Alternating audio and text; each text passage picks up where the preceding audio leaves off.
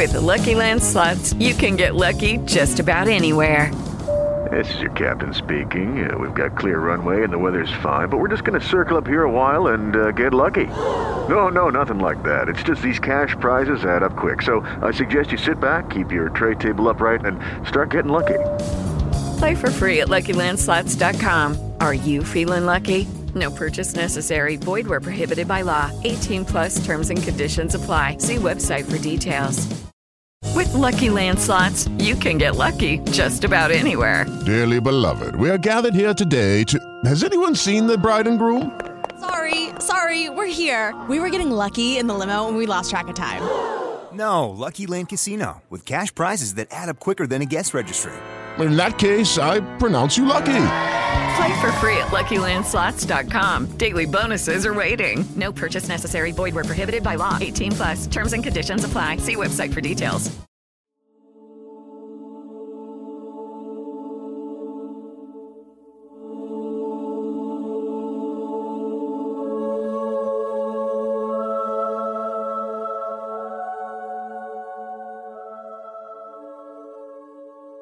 Hello, and welcome to Western Civ, episode 174, Magellan. Ferdinand Magellan is another one of those interesting explorers who succeeds a lot based on luck and personal determination. He uses essentially the same techniques and tools as Columbus, who sailed over 25 years earlier, and gets around the tip of South America. If you look at the map of the world, what you're going to note immediately is that the passage around South America looks much tighter than the passage around Africa. That's because it is. Many Europeans believed you could get around Africa. The same could not be said of South America. Don't get me wrong. Europeans believed that there was a passage west to Asia. They simply had no idea where it was. Cabot thought it was north. Many people believed it was somewhere in the middle. Heck, Lewis and Clark would be looking for a water route across North America 300 years later. The point I want to make here is this. Europeans knew through Marco Polo and Arab traders that you could get to Asia by going east. And Henry the Navigator established early in the 15th century that you could sail around the Moroccan Arabs. But there was no precedent for going west. No Arab merchants ever went that far. The natives encountered by Columbus at all had no inkling of what Europeans were trying to ask them, let alone what to tell them. Certainly, no Taínos had ever been to China. All this is to say that Magellan's circumnavigation of the globe was truly remarkable, in spite of the fact that he personally, spoiler alert, failed to make it all the way. Simply passing through the Dragon's Tail, as Cape Horn was then known, was a monumental feat, worthy of our appreciation today. Magellan and his men probably never understood what they were experiencing. Magellan himself had no idea the extent of the Pacific Ocean. But amazingly, of all the travails Magellan would face, it was never the storms or even the sea that caused him the most difficulty. It was the traitorous men around him. The sea is honest. It will tell you it wants to kill you. Men are rarely so blunt. Now, as I said in the last episodes, I plan to cover Magellan in 3 longer episodes for cohesion. Now, this is part 1. But before we begin, a quick word on dating. Most of our information for the voyage comes from 2 sources, Antonio Pigafetta and Francisco Albo. Their accounts for the passage sometimes differ by a day or two. Albo was a pilot, and so he started the date for each day at noon. Pigafetta was not a pilot, and so he started at 12:01 a.m. When they conflict, therefore, I will follow Pigafetta. Hello, it is Ryan, and we could all use an extra bright spot in our day, couldn't we? Just to make up for things like sitting in traffic, doing the dishes, counting your steps, all the mundane stuff. That is why I'm such a big fan of Chumba Casino. Chumba Casino has all your favorite social casino-style games that you can play for free anytime, anywhere with daily bonuses. That should brighten your day a little. Actually, a lot. So sign up now at ChumbaCasino.com. That's ChumbaCasino.com. No purchase necessary. VGW Group. Void where prohibited by law. See terms and conditions. 18+.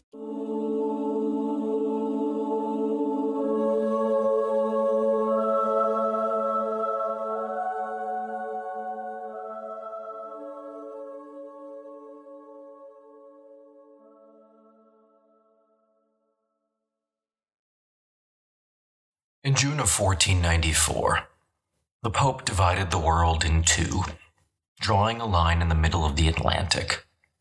Spain got everything to the west, Portugal to the east, with the caveat that if either nation found a Christian kingdom, then said kingdom would remain independent. This papal bull was supposed to be the end of the issue. Instead, it set off an early modern arms race of ships and navigators, as both nations sought to dominate the world. So it was then that in the tiny town of Tordesillas, the two sides set to hash out a new line at Portugal's request. To the pleasure of the Portuguese, the Spanish agreed to move the line 270 leagues, around 80 miles, to the west. Now the line sat 370 leagues, around 110 miles, west of the Cape Verde Islands. This crucial change gave the Portuguese access to Africa, which was what they wanted at the time, and Brazil, which they did not know about, but which would prove to be a more important concession down the road. The Treaty of Tordesillas still left much to be desired. Map makers could not determine longitude yet. Plus, no one said whether or not the line went all the way around the globe or just bisected the Western Hemisphere. Now, in the end, the treaty was destined to collapse under the weight of its faulty assumptions. As the historian Lawrence Burr Green wrote, quote, "The Treaty of Tordesillas was not even a line drawn in the sand. It was written in water." End quote. A generation after Columbus, Charles I of Spain resumed the quest to establish a global Spanish empire. The goal remained the same as it was in 1492. Get to the Indies and the precious spices. Like oil in the 20th century, spices in the 16th drove the world's economy. For centuries, this economy was driven by the Arab monopoly over the spices themselves. Arab traders went to great lengths to conceal the actual source of the spices from Europeans, telling them that the spices came from Africa, when they actually came from India and the Spice Islands. And this is not to mention all of the myths and the monsters that the Arabs invented to deter Europeans from trying to find their own way. As a result of these efforts, Arab merchants could charge whatever they wanted. Despite the overwhelming importance of these spices to their economy, throughout the Middle Ages, Europeans were powerless to break the monopoly. Even Spain was far too dry, far too cold, especially during the Little Ice Age, to grow pepper and cloves. So instead, they were shipped from ports in the east overland, through the Caliphate, to the Near East or Egypt, and thence to Italy or the south of France. Of course, the upshot of all this was that the route gave the Italians a tremendous incentive to keep the Arabs in the game. Indeed, Italy was one of the biggest losers in the age of exploration. Now, according to the evidence, Fernão Magalhães, or Ferdinand Magellan as you know him, was born around 1480 in northwest Portugal. His father, Rodrigo, was a member of the lesser nobility. So at the age of 12, Magellan and his brother Diogo moved to Lisbon to act as pages in the royal court. As a result, Magellan was privy to all the new and exciting information coming into court as to the discovery of the New World and the rounding of the Cape of Good Hope. Clearly, the world was changing, and Magellan wanted to be a part of that change. In 1495, it seemed that Magellan was destined to follow in the footsteps of Columbus. But then the old King João died, and Manuel I, who distrusted Magellan, came to the throne. Finally, in 1505, both Magellan and his brother Diogo received commissions to manage an 8-ship fleet bound for India in the wake of da Gama's discoveries. They spent the next 8 years sailing up and down the coast, trying to enforce Portuguese hegemony over the region. After returning to Lisbon, Magellan threw himself into the struggle over North Africa. You'll recall from the episodes on da Gama that Manuel I wanted to use the funds generated from the spice trade to launch a crusade across North Africa. You'll also recall it was a foolish dream that ended in disaster. The efforts in North Africa only served to tarnish Magellan's reputation, as he and every other Portuguese captain for that matter proved unable to do the impossible. Thus it was that Magellan entered middle age with a bad leg and an unfairly ruined reputation, both as a result from the North African campaigns. Short and dark, he looked nothing like the fabled aristocrat that he thought himself to be. Magellan went on to make a case for a voyage around South America directly to King Manuel. But Manuel was in a poor state of mind to grant any request. By that time, he had recently lost his favorite wife. His son was proving ungrateful and unwilling to take over the throne. 3 times Magellan asked to lead a voyage of discovery. 3 times the king refused. So finally, in the spring of 1517, when Magellan would have been 37 years old, he asked for permission to offer his services elsewhere. Because navigational secrets were so guarded in the 16th century, I find it surprising that Manuel agreed. Manuel said that Magellan was free to do as he pleased. And then, as Magellan knelt to kiss the feet of his sovereign, as was the custom, Manuel stood up, turned his back on the man, and walked away. With new direction in his life, by October 1517, Magellan was in Seville, Spain, where he signed documents formally making himself a subject of Castile and King Charles I. Ironically, this change in allegiance might be why we have such good records of Magellan's ultimate voyage. Generally speaking, the Portuguese were about as secretive as the Arabs had been about any explorations and findings that they made. They destroyed every record they could and threatened anyone with death if they gave away secrets.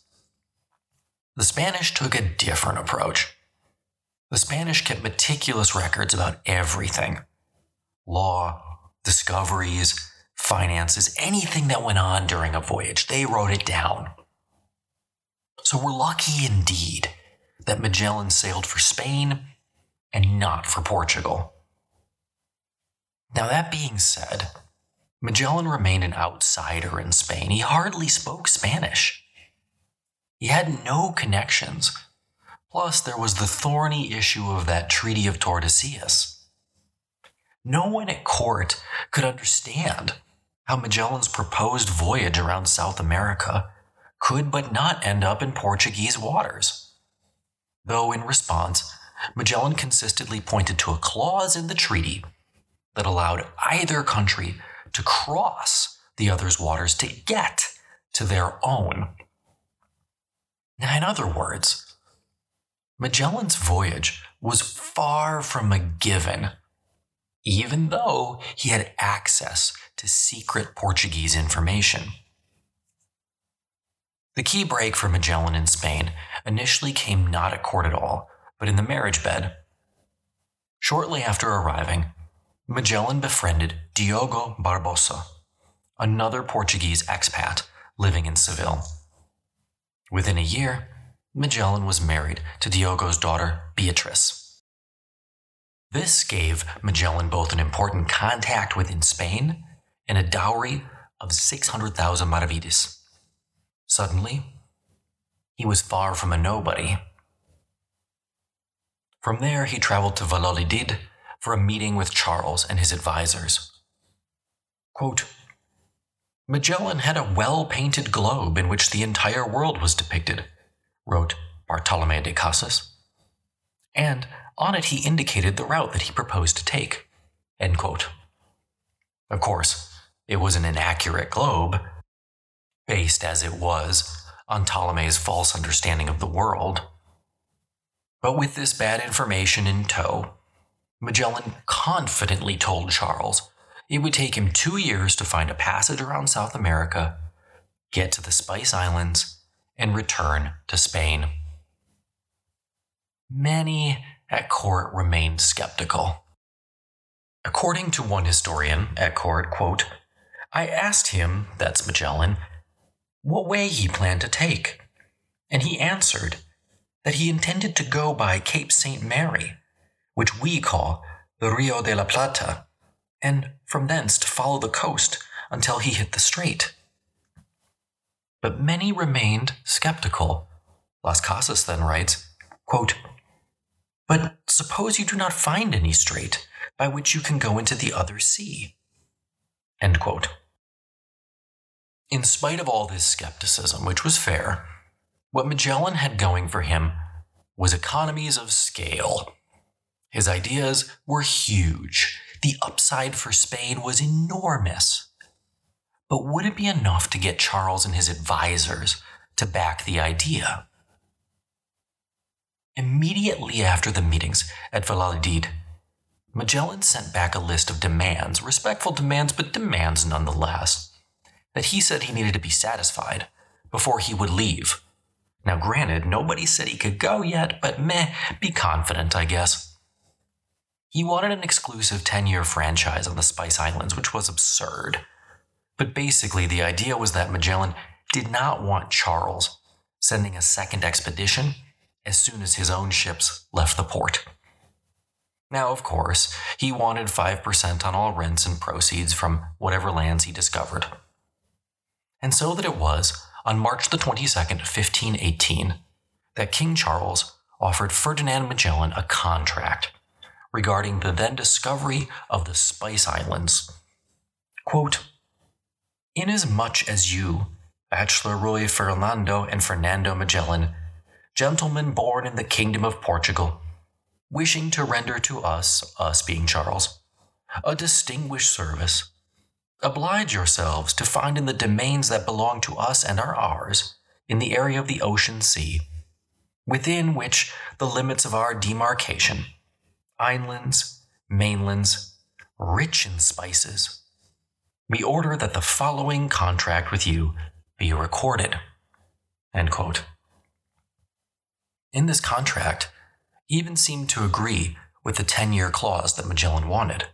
Quote, since it would be unjust that others should cross your path, and since you take the labors of this undertaking upon yourselves, it is therefore my wish and will, and I promise that, during the next 10 years, I will give no one permission to go on discoveries along the same regions as yourself." End quote. He did not, as you could probably guess, keep that promise. Only 6 years after Magellan left, he authorized another voyage. But King Charles, and you could probably read into this and what else I just said from our directly quoted evidence, but he also wanted to make sure that everybody thought, at least, he was observing the Treaty of Tordesillas. So he made specific requirements in the contract for Magellan to do so. Quote, "You must so conduct this voyage of discovery that you do not encroach upon the demarcation and boundaries of the most serene King of Portugal, my very dear uncle and brother, or otherwise prejudice his interests, except within the limits of our demarcation." End quote. Now, in spite of all this language, Charles, to be honest with you, he intended the exact opposite. He had every intention of subverting Manuel. Whether or not the Spice Islands lay within Portuguese waters, Charles intended to keep them if he could. All he needed was a plausible excuse, and then the much more powerful Spanish Empire would surely get the Pope to agree with him. King Charles promised Magellan 5 ships, quote, 2 each of 130 tons, 2 each of 90 tons, and 1 of 60 tons, equipped with crew, food, and artillery, to wit that said ships are to go supplied for 2 years, and the other people necessary, end quote. Now, with the exception of the ship, the Santiago, which was designated as a caravel, the rest were simply called naus, or ships. Each ship was painted pitch black, giving his fleet the nickname the Black Fleet.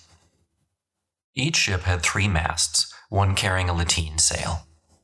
Each had a daunting stern castle, which could be used to fend off attack by natives or attacking Portuguese. Although Charles agreed to pay for the enterprise, he, as he always was, and we'll learn about this a bit more when we start to talk about the Reformation and other issues, was always deeply in debt. And so Charles turned to the House of Fugger, an international banking interest founded in Augsburg, Germany, who fronted him the cash. The official accounting for the expedition is listed at 8,751,125 maravedis. That's around $2.5 million in today's currency. Of this, Charles paid around 6.5 maravedis, and then he borrowed the rest. The powers that Charles granted to Magellan were sweeping, by the way. Quote, "We order the master and boatswains, pilots and seamen, shipboys and pages, and any other persons and officials there may be in the said fleet, whenever persons who are and reside in said islands and islands to be discovered, that they shall regard, accept, and consider you, Magellan, as our captains of the said fleet. As such, they shall obey you and comply with your orders under the penalty or penalties which, in our name, you shall impose." End quote. In other words, Magellan and the other captain, Valerio, were to have absolute authority. Quote, "We authorize you to execute sentence on their persons and goods, if during the voyage of said fleet there should arise any disputes and conflicts, at sea as well as ashore. You shall deliver, determine, and render justice with respect to them, summarily, and without hesitation, nor question of law." End quote. Oh, how quickly that point was going to get tested.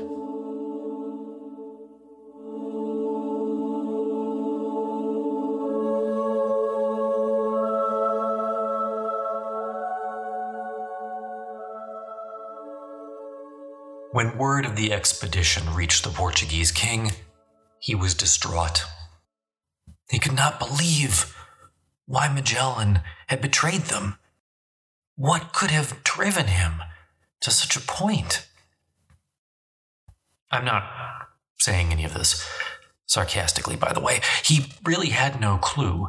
Guess he wasn't the self-evaluating type. Otherwise, he'd quickly recognize that Magellan sailed for Spain because Portugal said no 3 times.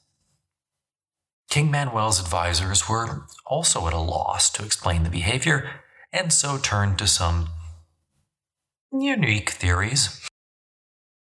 Quote, since the devil always maneuvers so that the souls of men entertain evil deeds, in whose undertaking he shall perish, he prepared this occasion for this Ferdinand Magellan to become estranged from his king and his kingdom, and to go astray, end quote.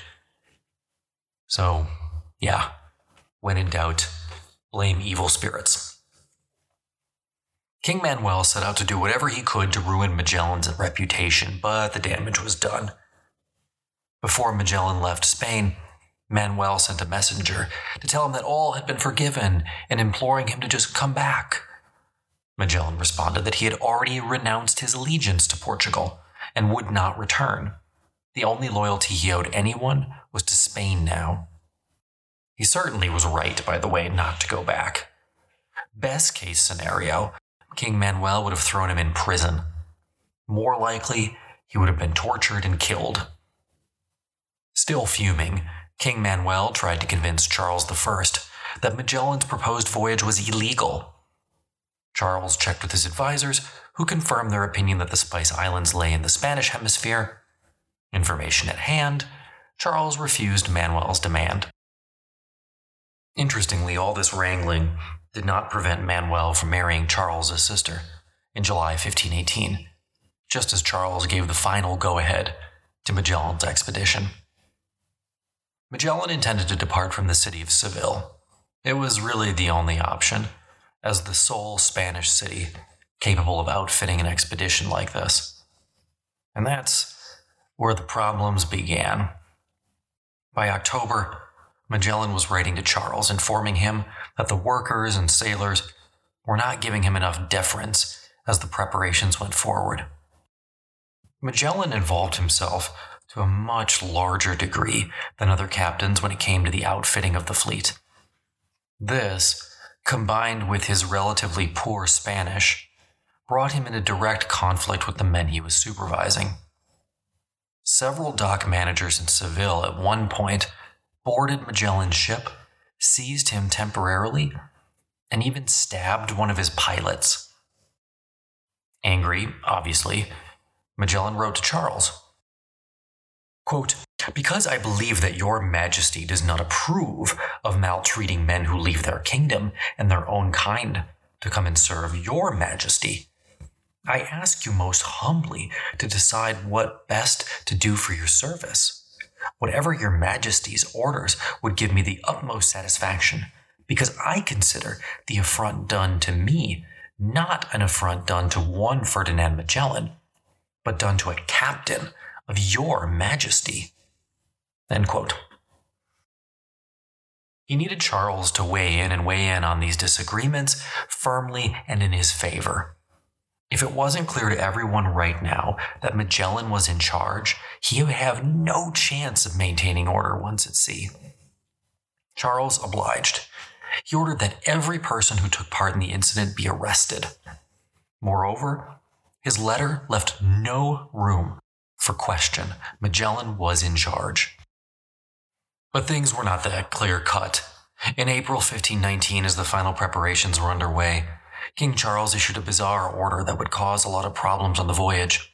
He named Juan de Cartagena Inspector General of the fleet. Cartagena was also to be the chief financial officer of the voyage. Quote, you must see to it that a book is kept, in which you will make entry of all that is loaded in the holds.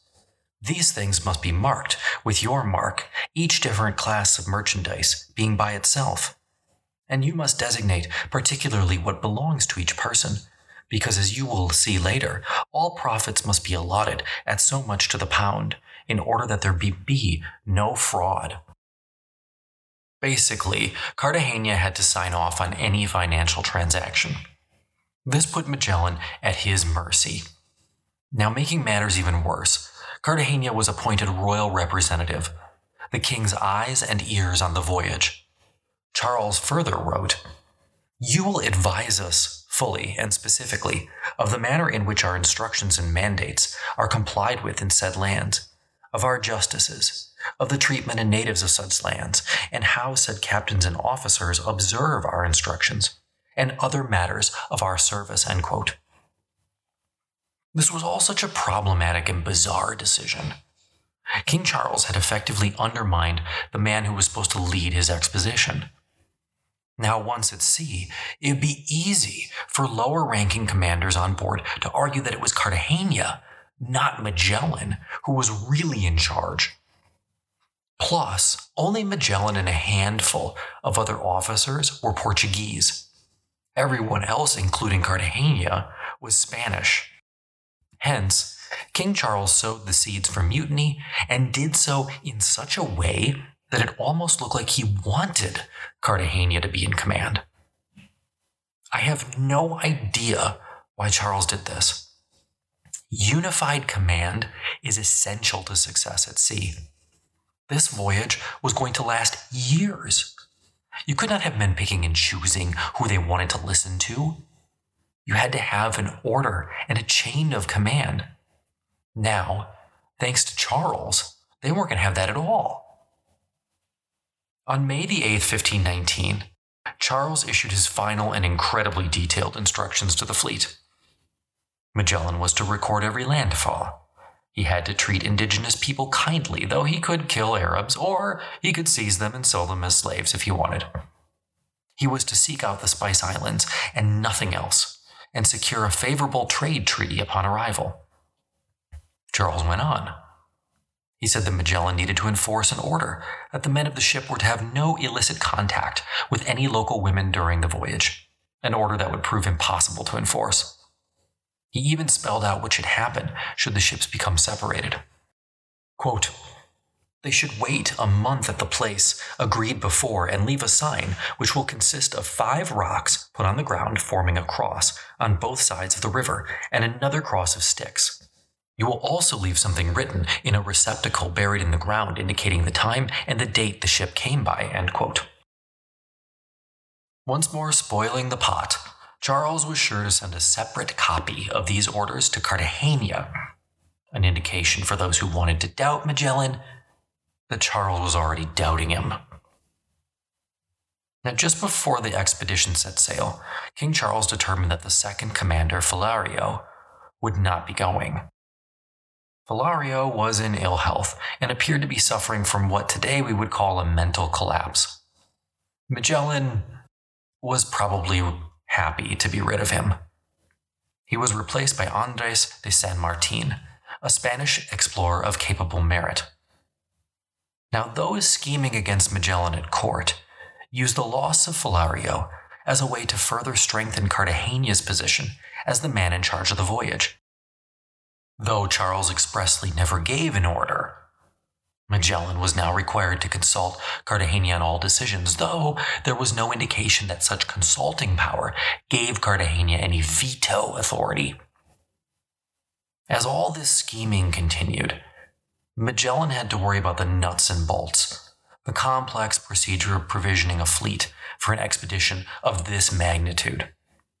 Around 1.25 million maravedis, around the cost of the entire ship fleet, was set aside for food. And that was only for the first leg or two of the journey. Everyone knew that the ships would need to supply themselves again as they went on. Interestingly, of all the food that Magellan took with him, over 2/3 was either hardtack or wine. Hardtack consists of coarse flour, including the husk, kneaded with hot, very hot water. Baked twice, it becomes a literal brick, and generally was stored for 1 month before it was even sold. However, In the hot and humid conditions on board a ship, even hardtack deteriorates. Sailors were often forced to throw soft and hardtack into water, where it became a kind of disgusting porridge. Our records are full of accounts of men refusing to eat this stuff. All in all, because Magellan could not transport all but the hardiest of foods, their diets would be poor, high in salt and fat. As we'll see, one of Magellan's first goals upon arriving in any port was to try and resupply his ships with fresh food. Disputes over the crew's composition and pay plagued Magellan as he tried to get out of port. The Spanish pilots demanded the same pay as the Portuguese, even though they were much less experienced. King Charles ultimately refused, telling these men that they'd already been given in advance of 1 year's pay, plus free lodgings in Seville, which he said was plenty. Now, that being said, while Charles might be a reasonable man, those at his court were not. One day before departure, August 9th, 1519, Magellan was summoned before a royal tribunal to testify and explain that he had made every effort to hire Spaniards over foreigners, i.e., Portuguese. Now, one aspect of Magellan's leaving that I don't want to overlook is the personal component, the impact on the people who were going to be left behind. Don't forget that Magellan was a person. He's not just a name in one of our history books. He had a family. His leaving meant that his wife, Beatrice, pregnant with their second child, was on her own. Of course, make no mistake, her father would still protect her. Should Magellan do anything to rouse the ire of King Charles, Beatrice would be the first person royal agents would go after. Before leaving Seville, Magellan was sure to execute a new will. Therein, he left the usual bequests to various churches in Seville, uncertain, of course, that he would return. He specified that Beatrice's entire dowry, 600,000 maravedis, should be returned to her. But again, should Charles turn against Magellan in his absence? None of these elaborate plans would do anything to protect his wife and children. So it was finally on August the 10th, 1519, that Magellan set sail. The 5 ships first navigated the Guadalquivir River that leads from Seville down to the Atlantic, and that wasn't easy, by the way. The last 40 miles of the river are treacherous, filled with sandbars and tidal marshes. Sailors had to be skilled to get a ship from Seville to the mouth of the river. After a week, the fleet reached the town of Sanlúcar de Barrameda, the final departure point before the ocean. Many ships in recent years had left this town bound for the New World and even undiscovered lands, but none had ever tried to circumnavigate the world. Technically, it was there that Magellan formally took command of the fleet, first making sure that all the sailors visited land for a final religious observance. Quote, "A few days after, the Captain General, Magellan, went along the said river in his boat and the masters of other ships with him, and we remained for some days at the port to hear Mass on land at a church named Our Lady of Barrameda near Sanlúcar, where the Captain General ordered all those of the fleet to confess themselves before going further, in which he showed the way to others. Moreover, he would not allow any woman, whosoever she might be, to come onto the fleet and to the ships, for many good reasons." End quote. This all made sense. After all, every sailor wanted God on their side. Now, interestingly, while everyone knew that the fleet was bound for the Spice Islands, the precise intention of the voyage, that is to round the southern tip of South America, was deliberately kept secret from the crew. Quote, "He, Magellan, did not wholly declare that the voyage he wished to make, lest the people from astonishment and fear refused to accompany him on so long a voyage as he had in mind to undertake, in view of the great and violent storms of the ocean sea, whither he would go, end quote. The reason for the secrecy, recorded Pigafetta, was simple. Magellan absolutely positively did not trust his crew. Quote, the masters and captains of other ships of his company loved him, Magellan, not. I do not know the reason, unless it be that he, the captain general, was Portuguese, and they were Spaniards or Castilians, which peoples have long borne ill will and malevolence toward one another, end quote. So to control the mission, Magellan gave ships very strict sailing orders. Quote, first, the said Captain General desired that his ships could go before the other ships, and that the others should follow him. And to this end, he carried by night on the poop of his ship a torch or burning faggot of wood, which they called a ferrule, that the ship should not lose him from sight. Sometimes he put on a lantern, at other times a thick cord of lighted rushes called a trench, which was made of rushes soaked in water and beaten, then dried on the sun or by smoke, end quote. This is another indication that Magellan did not trust Cartagena or the other Spaniards. To maintain his hold, Magellan gave express directions that if his flagship, the Trinidad, signaled, the other ships were to sound a reply immediately, so he could tell if his fleet was following him. Moreover, every ship was required to report to the Trinidad every single day at dusk. These were strict demands, and his crew was inexperienced, which meant that maintaining them would be hard. But Magellan already knew the sea was probably going to be the least of his concerns on the voyage. The true danger lurked on the decks of the other 4 ships. Leaving the mouth of the Guadalquivir River on September the 20th, 1519, the fleet pushed out into the Atlantic. At this point in the age of discovery, only about half the world was understood by Europeans. The balance remained the land of mystery, superstition, unmapped, and haunted by dragons and other mythical creatures. Or so many believed. It's actually striking just how ignorant most Europeans were in 1519 of the world they lived in. They knew of 3 major land masses, Europe, Asia, and Africa. Most still assumed the Americas were narrow, perhaps a string of islands and places.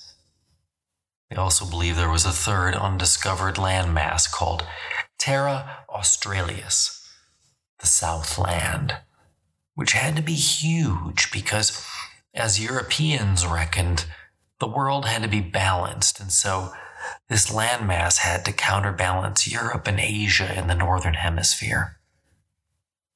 Europeans were still ruled by religion and religious superstition. Maps at the time were called the T&O maps because 3 land masses, Europe, Asia, and Africa, made a giant T surrounded by water. The aforementioned O, of course. Moreover, for religious reasons, Jerusalem always had to be centered on the map, with the Garden of Eden somewhere in Asia. Of course, somewhere in the south lived the infamous Priester John, but I've talked about him enough recently. I think we can skip past him this time. What Europeans really wanted was access to the Spice Islands, which was the purpose of Magellan's voyage. But what they thought of how those spices were produced was utterly fanciful. One European wrote, quote, "You must know that pepper grows in the manner of wild vines beside the trees of the forest, so that it can rely on them for support. Its fruit hangs in great clusters like bunches of grapes. They hang so thick that unless they were supported by other trees, the vines would not carry their fruit. When the fruit is ripe, it is all green like the berries of ivy. They gather the fruit and dry it in the sun, then lay it on the drying floor until it is black and wrinkled." End quote. That same writer believed, by the way, that circumnavigating the globe was possible, but perilous, writing, quote, "There are so many routes and countries where a man can go wrong, except by the special grace of God," end quote. I want to stress that what was unique about Magellan and Cabot and Columbus and da Gama, for that matter, was how they sought to explore the world. In the Middle Ages, one would have studied the ideas of the ancients and the Bible and tried to make some reasonable guesses. In other words, you never even considered the idea that you might test a hypothesis. Now, in the modern world, or at least the dawn thereof, the goal was now to see for yourself, to explore and confirm or deny the veracity of one's opinions. These were all shockingly new ideas in the 16th century, though today we accept the scientific method as gospel. From Europe, the trade winds drove Magellan's Black Fleet to the Canary Islands. His primary goal at the Canaries was to resupply his ships for the rest of the trip across the Atlantic and ideally around South America. I keep saying around, by the way, but I suppose I should point out that Magellan wasn't really thinking about going around anything. He expected to go through South America. Like most people at the time, he thought there was a water passage through South America, not necessarily around it. On the Canaries, Magellan was oddly flippant for once about said supplies. He just trusted the merchants, which was a grave mistake and would later almost cost him his life. Said merchants greatly exaggerated the goods they were loading onto the ships. Now, exaggerating goods was common practice, but in this instance, the numbers were so badly inflated and the journey so far that Magellan's error would later almost bring the expedition to a very early end. But there was another factor beyond mere mistake that led to the poor provisioning of the fleet. While on the Canaries, Magellan was told that King Manuel of Portugal had sent not one but 2 Portuguese fleets to chase him down. Realizing that if caught, his ships would be confiscated and he would almost certainly be tortured and killed, Magellan decided to leave immediately. Had he stayed longer, he might have realized he had been swindled, or at the very least provisioned the fleet a bit more. But fearing for his welfare and that of the fleet, he weighed anchor on October the 3rd and left the islands. Of the event, Pigafetta wrote, quote, "We sailed on the course to the south, engulfing ourselves in the ocean sea. We passed Cape Verde and sailed for many days along the coast of Guinea or Ethiopia, where there is a mountain called Sierra Leone, which is in 8 degrees of latitude." End quote. Taking evasive action, Magellan ordered the fleet to sail day and night and turn south, hugging the African coast, rather than going west, as was probably expected. The idea was to throw the Portuguese off his trail, but the crew did not understand the reasons for the odd route. Why? Demanded Cartagena. Were they going south, not west? "Just follow me," Magellan responded, refusing to negotiate his course. Cartagena protested again, saying Magellan was following a suicidal course and needed to consult the pilots. "Nope," said Magellan. "You follow, and that's all you need to do right now." For a moment, Magellan expected a mutiny to break out at any moment on the ships. But for now, the fleet sailed on, confused but loyal. For 15 days, Magellan caught favorable winds and went south, but then the weather turned. Changeable winds drove the ships to and fro. Magellan nor anyone else had any idea where they were going now. Cooking fires were extinguished. Men worked endlessly without sleep, and one misstep could send a man overboard to his death. It was a tense atmosphere, to say the least. Throughout it all, sharks plagued the ships, terrifying the crew, quote, "They have terrible teeth and eat men when they find them alive or dead in the sea. And the said fish are caught with a hook of iron, with which some were taken by our people. They're not good to eat when large, and even the small ones not that good," end quote. 60 days in, Magellan had to reduce rations. Water and wine consumption was cut in half. He reduced the hardtack to 1.5 pounds a day.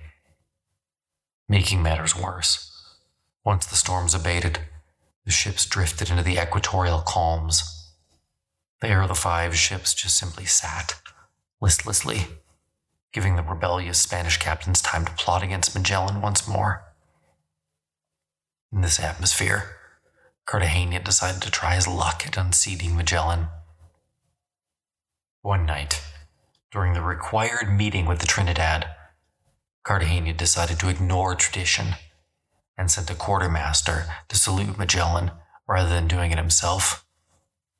Magellan reminded Cartagena of his orders. Cartagena said he didn't care. If Magellan didn't like the salute from a quartermaster, that was fine. Cartagena would just send a lowly page next time.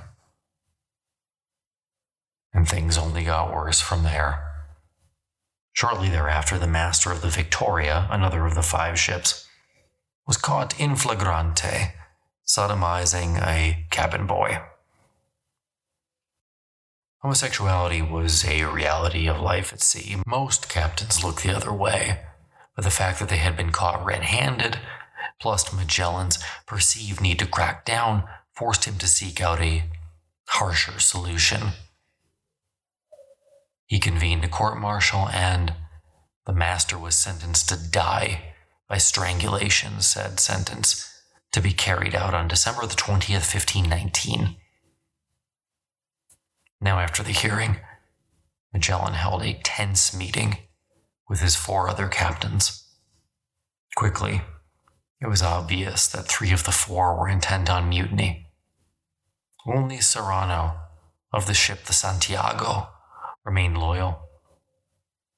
Cartagena now openly attacked Magellan and maintained that King Charles had made them co-admirals of the fleet. As a result, Cartagena openly slammed his fist on the ground and declared he would no longer take orders from Magellan. Magellan, though, he saw this all coming. Outside the cabin waited the master-at-arms and 2 Magellan loyalists. Magellan shouted the signal, and the 3 men burst into the room, swords drawn. Magellan quickly forced Cartagena down into a chair, declaring him a traitor and a prisoner. At this, Cartagena shouted the co-conspirator's signal, calling on the other 3 captains to stab Magellan, but they lost their nerve. With Cartagena detained, the other 3 captains intervened. They now told Magellan he had nothing to fear from them. They asked that Cartagena be freed.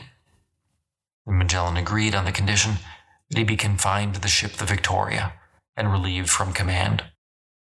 The other 3 captains agreed, and Cartagena was stripped of his captain position. Magellan sounded the horns and announced to the fleet that henceforth the San Antonio would be captained by Antonio de Coco. Resentful, Cartagena learned nothing from his failed mutiny and stewed on the decks of the San Antonio. With the mutiny temporarily dealt with, Magellan turned his attentions to the crossing of the Atlantic. For 3 weeks in October and November, he headed south, waiting for favorable winds. Then he ordered the ships to set a southwesterly course for Rio de Janeiro. None of the pilots understood the south equatorial current, which carried the fleet well west of the intended target. On November the 29th, 1519, They reached Cape San Augustine in Brazil. Then they headed south, reaching Rio on December the 13th. Finally, Magellan was in the New World. Now, for 10 years, the newly discovered land had gone by various names. But finally, in 1511, Brazil appeared on the maps for the first time. Although this was his first visit to Brazil, Magellan was well aware of what to expect. Like all explorers, he was literate and had read the accounts of Amerigo Vespucci. In 1502, Vespucci visited Brazil and wrote, quote, "This land is very delightful and covered with an infinite number of green trees, and very big ones which never lose their foliage, and through the year yield the sweetest aromatic perfumes and produce an infinite variety of fruit, gratifying to taste and helpful to the body. And the fields produce herbs and flowers and many sweet and good roots, which are so marvelous that I fancied myself to be near terrestrial paradise," end quote.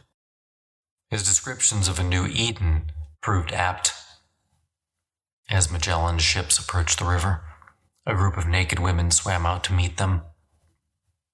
Overall, Rio de Janeiro offered the crew a desperately needed respite from the trials of the past 2 months. Sadly, it was all spoiled by Antonio Salamon's execution for homosexuality. On the appointed date, December the 20th, 1519, Magellan summoned all the crew of the Trinidad to witness the event. One sailor, masked in black to hide his identity, solemnly walked up behind Salomon and, for a, quote, crime against nature, end quote, strangled the man dead. If anything, the event only served to remind the men what a cruel taskmaster Magellan was, and to heighten resentment against him. And doubling down on resentment, before sailing, Magellan again replaced the captain of the San Antonio. He summoned both Cartagena and Antonio de Coco, and informed him now that Alvaro de Mesquita would be replacing them both as captain. I understand the decision, I do. Magellan had a lot of good pilots, but the problem was they were all Portuguese, and under the terms of his contract with King Charles, they couldn't serve as captains. But the problem about Mesquita was not that he was Portuguese, but that he had one huge drawback. He was actually Magellan's cousin-in-law. The cry of nepotism outweighed the benefits of an experienced captain, and thus were sowed another seeds of rebellion. The fleet departed Rio de Janeiro on December the 27th, 1519, and reached Paraguaná Bay off the coast of Brazil on December the 31st. On January the 10th, 1520, the fleet approached a promising region. Their maps were now all blank, the cartographers feverishly filling them in, and the crew was sailing in uncharted waters. But they seemed to be in good waters and likely candidates for a passage. Magellan now saw mostly islands. Perhaps the land would open up after all. Moreover, it was summer in the southern hemisphere, and Magellan was keen to continue the expedition with the winds in their favor. His hope for a swift completion of the expedition, however, would be just as swiftly dashed. Years before Magellan arrived, the Portuguese had searched for the strait at this exact same spot, and they found nothing. In 1506, King Ferdinand and Isabella commissioned a Spanish effort to find the strait there on the southern coast of Brazil.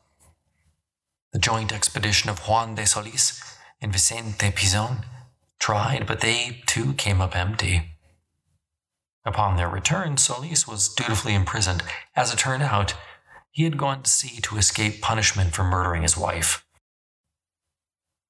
Unable to find the strait, the The Spanish monarchs had no further need of the man and turned Solis over to face the proverbial music, though he didn't, at least at that moment.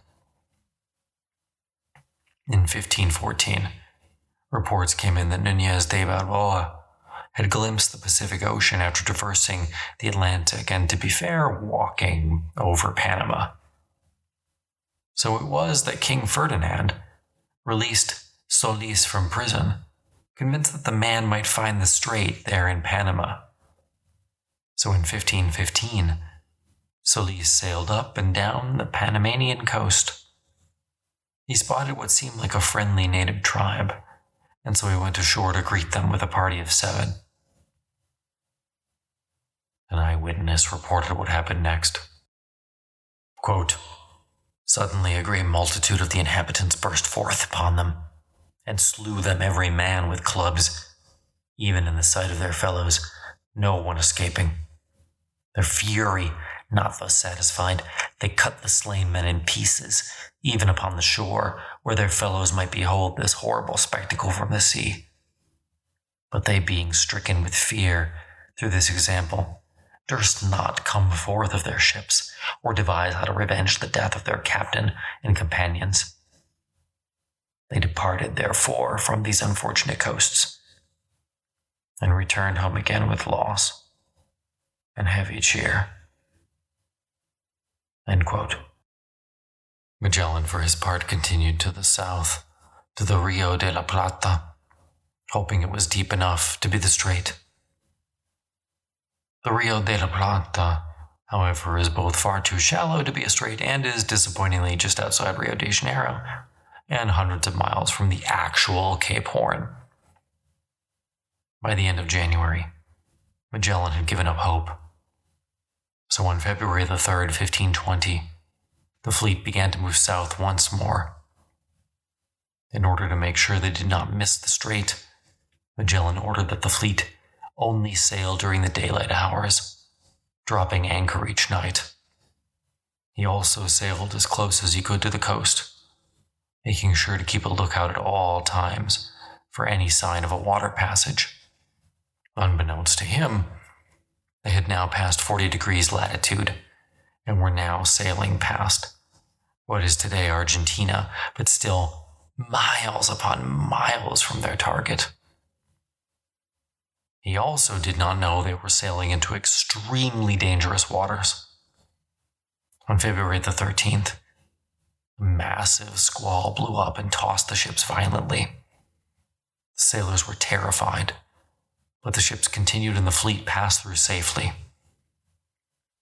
Each passing day, Magellan grew more and more concerned they might pass the strait without realizing it. On February the 23rd, they came upon the San Matias Gulf, located in Argentina, around 450 miles south of Buenos Aires, but still about 800-ish miles from the Cape and passage around South America. Here the water deepened, and Magellan was convinced this was the strait. But more sounding and a brief exploration revealed it was not the case. So Magellan would continue south, convinced he was right, convinced there was a way. He had better be right. His very life depended on it.